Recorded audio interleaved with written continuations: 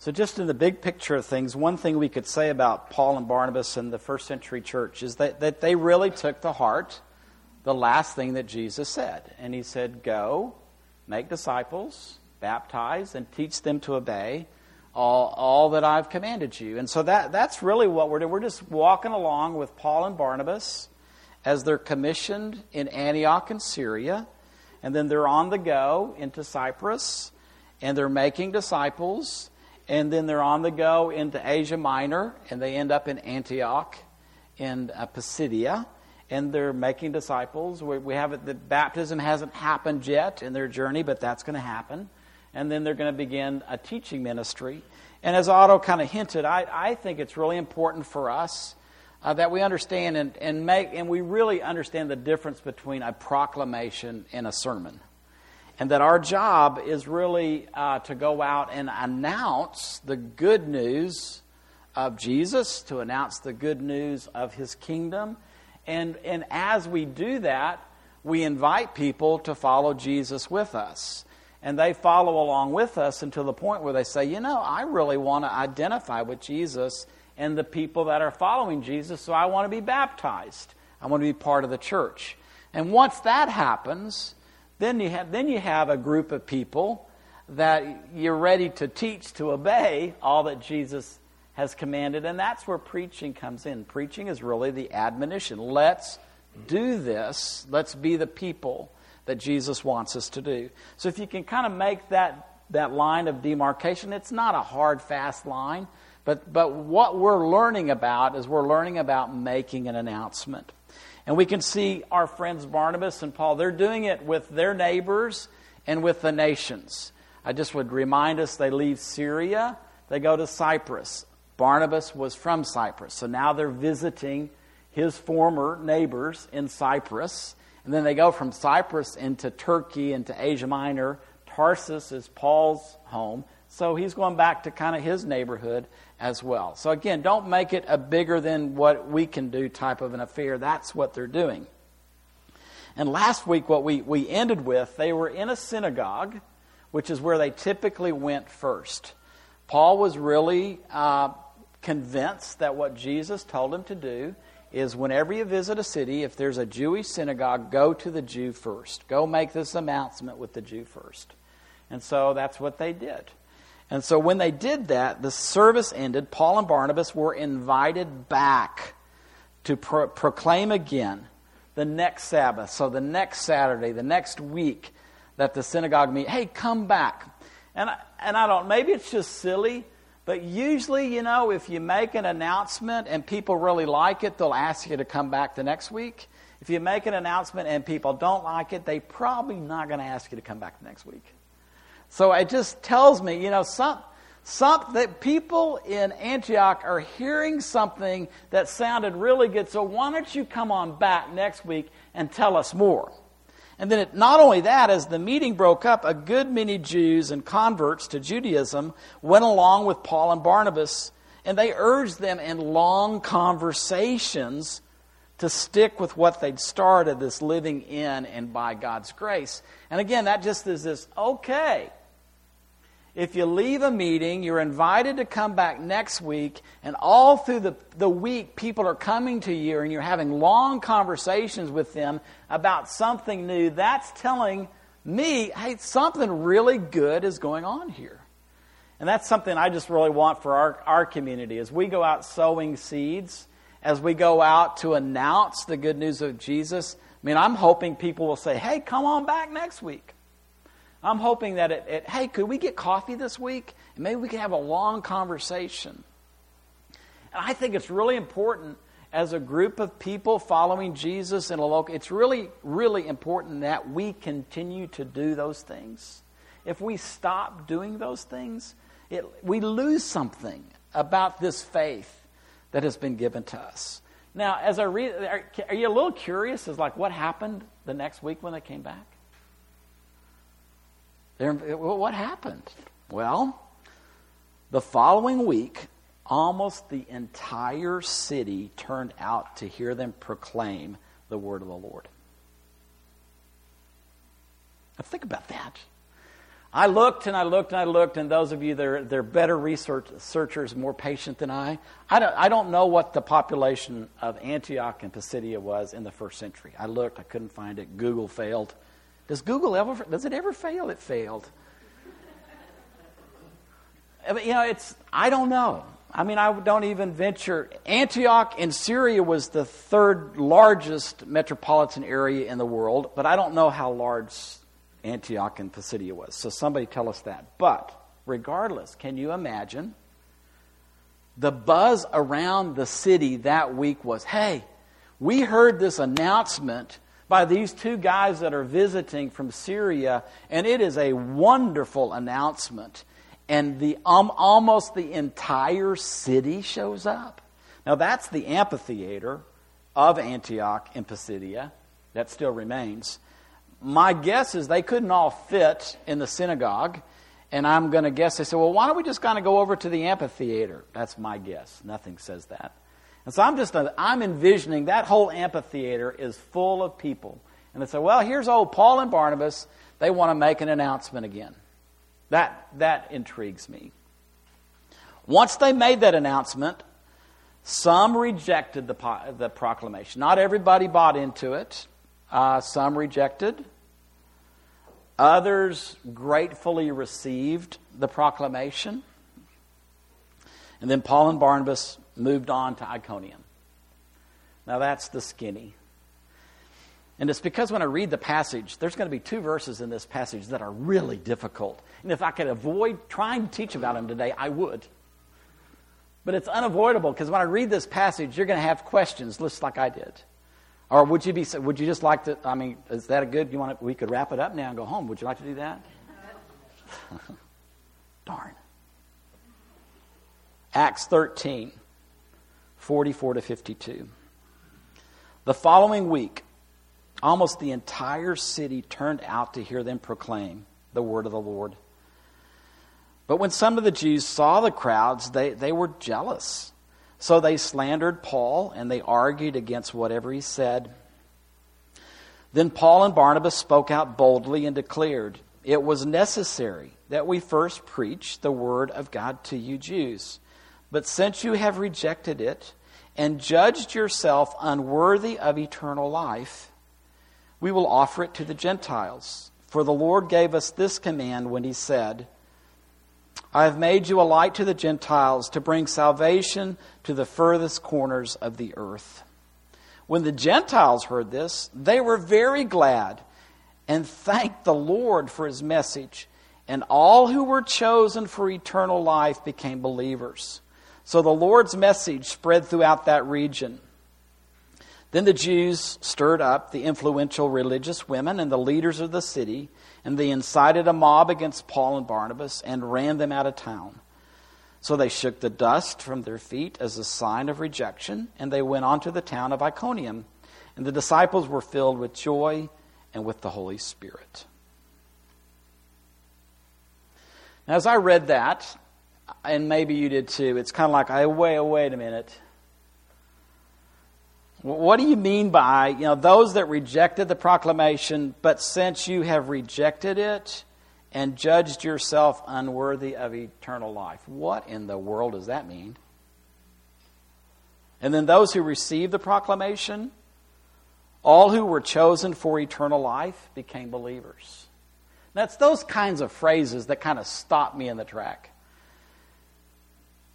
And then it makes me wish, oh man, I wish I had something else to do on Sunday morning sometime. Because these aren't easy.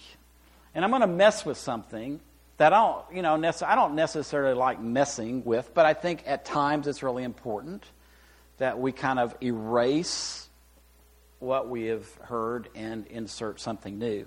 So let me start with eternal life. In the lexicon is it's a Greek dictionary, but it bases not only definition of word, but usage of word. Eternal life in the kingdom of God. So it connects the concept of eternal life with the kingdom of God. Now one of the examples that is given, do you remember the rich young ruler that came to Jesus and said, what must I do to inherit eternal life? Do you remember that story? And then at the end of that story, that he walks away sad because he can't do one of the things that Jesus asks him to do. I mean, basically what Jesus says to him is, your wealth is going to distract you from my kingdom. Jesus did not tell every rich person on the planet to give everything to the poor and follow him. But for whatever reason, he just knew that this young, rich man was not going to be able to let go of his riches and follow him. So for him, hey, your wealth is going to be a distraction. So give it away and follow me. He couldn't do that.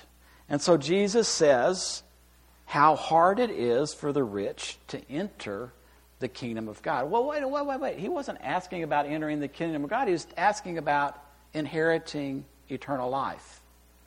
Guess what? Inheriting eternal life and entering the kingdom of God in the mind of those that were listening to Jesus and in Jesus' mind are the same thing. If you follow along, eternal becomes a term for the object of eschatological expectation. I love throwing that word in this. I mean, there's these hopes. We have these hopes about what's the end of this story? How is planet Earth going to end? And again, some of us, we've just been so programmed to think, well, it's all going to burn up. And wait a minute. That is one interpretation. Unfortunately, it's become the popular interpretation. But that was not the interpretation of this rich young man or Jesus. What they were looking for, God's going to show up. We know that we live in this present age, and we know that evil is really, really strong, but we know that God is going to show up with His rule, and God is going to set everything right on planet Earth. That's our expectation. That's what we're hoping for in the future. So eternal can be, it's used as this term of eschatological expectation. And Jesus says, hey, talking about the future judgment, come. You who are blessed by my Father, take your inheritance. What is our inheritance? The kingdom prepared for you since the foundation of the world. So there's a connection. Eternal life to the Jew at the time that Jesus is teaching is not someplace else, and it's not this time after death. It's about something that happens in this life. Eternal can be more than unlimited time without beginning or end. Eternity can mean transcending time. So that means eternity rising above time. There is within understanding eternity, it's not just about time. So what I would like to suggest is when Jesus is talking about eternal life, and then Paul is talking, what they're talking about is there's something in this present age that transcends, that rises above, that you and I are being invited into our inheritance, which is later, but it can begin now. So the life of the age to come, that's the kingdom of God. Rises above, transcends this present age. So that you and I, in saying yes to Jesus and following Him, we then become people of two ages. We're still here, this present age, but at the same time we're beginning to experience the age to come. I'd like to suggest to you that that's what those that rejected the proclamation, because the proclamation was, hey, Jesus is the King. Hey, He's the one that's going to begin to set things right on the planet. Hey, in Him, the kingdom of God's going to arrive because He's the King. So they're rejecting that, saying, no, He can't be the one. And the kingdom of God can't be arriving in this way. And so when they are not fit for eternal life, it's that they're not fit to welcome what God really wants to do on the planet in their day. Then that's the other concept. Well, we can call out Call out to Tom Wright. He helps. Help! Tom Wright, help! Nobody. Nobody thinking within the framework of thought which this phrase, eternal life, reflects. Imagined that this age would be eternal in our sense, timeless, spaceless, matterless. It'll be a whole new period of history when everything will be put right at last. Then we'll go on. What did they mean? Hey, you're not worthy, you're not fit for life in the kingdom. You've rejected it. You've rejected the proclamation. You've rejected the king. You've rejected the kingdom of God as it's coming. And you've judged yourself unworthy of eternal life. So, first thing would be, it's usually not a good thing to judge yourself. I mean, that's a setup. If I'm judging myself or I'm judging you, usually I'm off. So really, let's leave judging up to God. But again, within the Jewish mindset, they're judging themselves totally based on merit. And that's going contrary, again, to what Jesus is introducing to the planet. A man is worthy of the gospel of Christ, or humanity is worthy of this invitation into the kingdom as and because he receives it. All thought of merit is excluded by nature of the gospel. I can't earn the kingdom. All I can do is receive what he wants to give to me. Its motivating power lies only in the preceding action of God, which alone determines its content and thus distinguishes it from all legalism. See, again, within the synagogue, it was about, okay, we do X, Y, and Z, and we keep doing X, Y, and Z, and we add A, B, and C, and as long as we are keeping a good record, or we're keeping up with the laws, then we will be fit for the coming of the King and the kingdom. And Jesus comes along and says, that's not the way it works.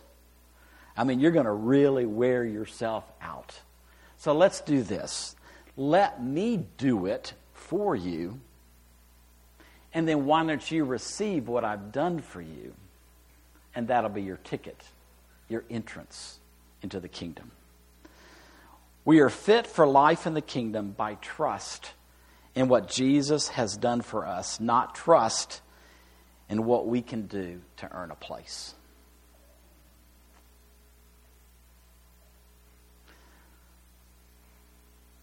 And then who decides? Did you pick up all who were chosen for eternal life became believers? Oh, wait a minute. God is the one who orders or appoints, though only in the passive in the New Testament. Think about that for a minute. See, if God was the one, I'm going to appoint you, and I'm going to appoint you, and I'm not going to appoint you, then that's action. That's activity. But the New Testament never describes God as the active one in determining your destiny. God has a passive place in that. So it's a little bit more intriguing, isn't it? Notice, for example, with no mention of God in Acts, God has arranged the commission which results in Paul from his experience on the Damascus Road. If you go back and read that story, God is behind the scenes. So God is arranging the events that result in Jesus showing up, talking with Paul, that result in the commissioning of Paul. But God's behind the scene. He's taking a passive position in calling Paul to do what we're reading about. And Paul is the one deciding, oh, wait, this is real. Jesus is alive. And wow, I don't want to be blind for the rest of my life, so I'm going to say yes. I will be a chosen instrument for you, and I'll do whatever you want. So he's active in making those decisions. The idea that God's will to save is accomplished in Christians with their conversion is obviously not connected with the thought of predestination. That is about the verses that we're talking about. So we're not talking about God determining each of our places in eternity. We're talking about a God who's working behind the scenes, who wants everybody to have the opportunity to hear this proclamation and make their own decision. Will I reject this or will I receive this? God works behind the scenes, arranging opportunities for humanity to hear this invitation. The determination is all who receive His invitation by faith enter His kingdom. This is one of the reasons why it's important for us to go out and continue to give the proclamation to our neighbors. Believe me, God is already there arranging things for you and I to go and make that proclamation. He just wants us to show up. We've got to choose to show up. And there's going to be people that respond to the invitation of His proclamation because He's been there busy before we ever got there. But He's hidden. Wow. The gospel doesn't leave things intact. At the end of this first missionary visit, we have three distinct groups. The angry and aggressive people who don't want to know, the joyful, Spirit-filled local people who had believed the message, and the two apostles escaping persecution and scurrying on to the next town. We'll let them go on to Iconium. We'll join them in a couple of weeks. But for this week, for our community, this is what I would like to encourage us in. Friends, we really want to receive and believe the proclamation of the King and His kingdom. Jesus made it known by visiting the planet that He is the King, the one that was promised, the one that would come, the one that would begin to set things right on the earth among all of humanity. We must believe that's what He wants to do. And He does that through His kingdom. That is His rule. That's the way He goes about doing things with dignity and power on the earth. So we want to receive, and we really want to believe that proclamation made through the Gospels, repeated by the apostles, we want to believe. We want to believe this. And then we want to judge ourselves fit for the kingdom of God, not because of our merit, not because we've created a whole new set of rules and regulations, and as long as I do those things, then I'm worthy to be considered a kingdom person. No. We really want to recognize that the only way for us to be fit for the life of the kingdom that begins now is by faith. We're going to trust that Jesus has done everything for us that needs to be done. As long as our trust is in Jesus, what He's accomplished, then we can enter into this kingdom life. And we're acceptable. It's not like we have to become acceptable. And then the last thing is we really want to partner with God to proclaim His message to our generation. He is busy right now arranging opportunities with our neighbors in the nations. He's active in that sense. And He's wanting us now to join Him. Come on out into the neighborhoods. Come on out to the nations. Announce me. Announce my kingdom. And so let's actively look for those opportunities and actively proclaim the good news of the kingdom with its invitation. Come on. Come follow Jesus with me. Come follow Jesus, and let's see what can happen in our generation that will be of benefit to all of humanity. See, this invitation is about the here and now. It's not about later someplace else. It's about the quality of life that you and I can enjoy now and share with all of humanity. And man, see, that's why Paul and Barnabas and the rest, they turned the world upside down. Because they actually believed that the King had come. The one that would begin to set everything right in a world that things go horribly wrong in. And they proclaimed, they announced, they believed that. And they've really invited us to be that kind of believer, that kind of follower in our generation. What would it be like if you and I really together wholeheartedly believe Jesus will make a difference in the things that have gone horribly wrong on our planet today?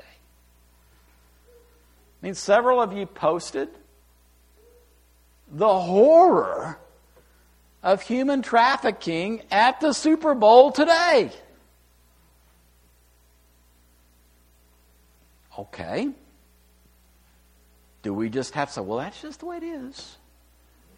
That's just the way it goes. You know, someday, we'll be elsewhere and, there'll be I don't know if there'll be a Super Bowl there. But, that stuff won't happen. Well, are we supposed to do anything about that today? I mean, is the church in New Jersey like incensed and up, hey, that's not going to happen in our neighborhood. See, we're really called. Hey, no. We want to see those things end in human history. We want to be part of that. And if it doesn't end, man, I want to give everything I've got to make sure I put whatever my part is in seeing those things end. I want to do it. Does that make sense? What's radical about following Jesus is not about later. It's about now. It's about believing what He announced to us and acting on it now.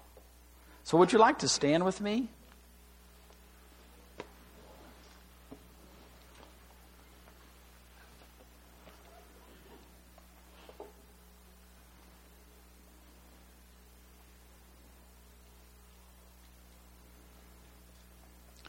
Jesus, we want to be a community that is fit for kingdom life. We want to be a community that as we gather together, whether it's a big group on a Sunday morning or it's small groups throughout the week, we want the life of your kingdom. The life of a kingdom that sets things right in us, between us, and on the planet. We really want that to be activated by the Holy Spirit. We want to be a people that go out and make announcement. Hey, there's a new king. Hey, there's a kingdom. Hey, things that are wrong on the planet are going to be set right because the king has shown up. And we're the people that belong to that king. And we're going to get our hands dirty. And we're going to see a new day on the planet. And so, Jesus, I know that we can't do that without believing in what you have delivered to us. You are the king. We believe you are the king. We believe that your kingdom is arriving. And we believe that we enter your kingdom by trust in you. And we ask that you would empower us to be people of two kingdoms, two ages.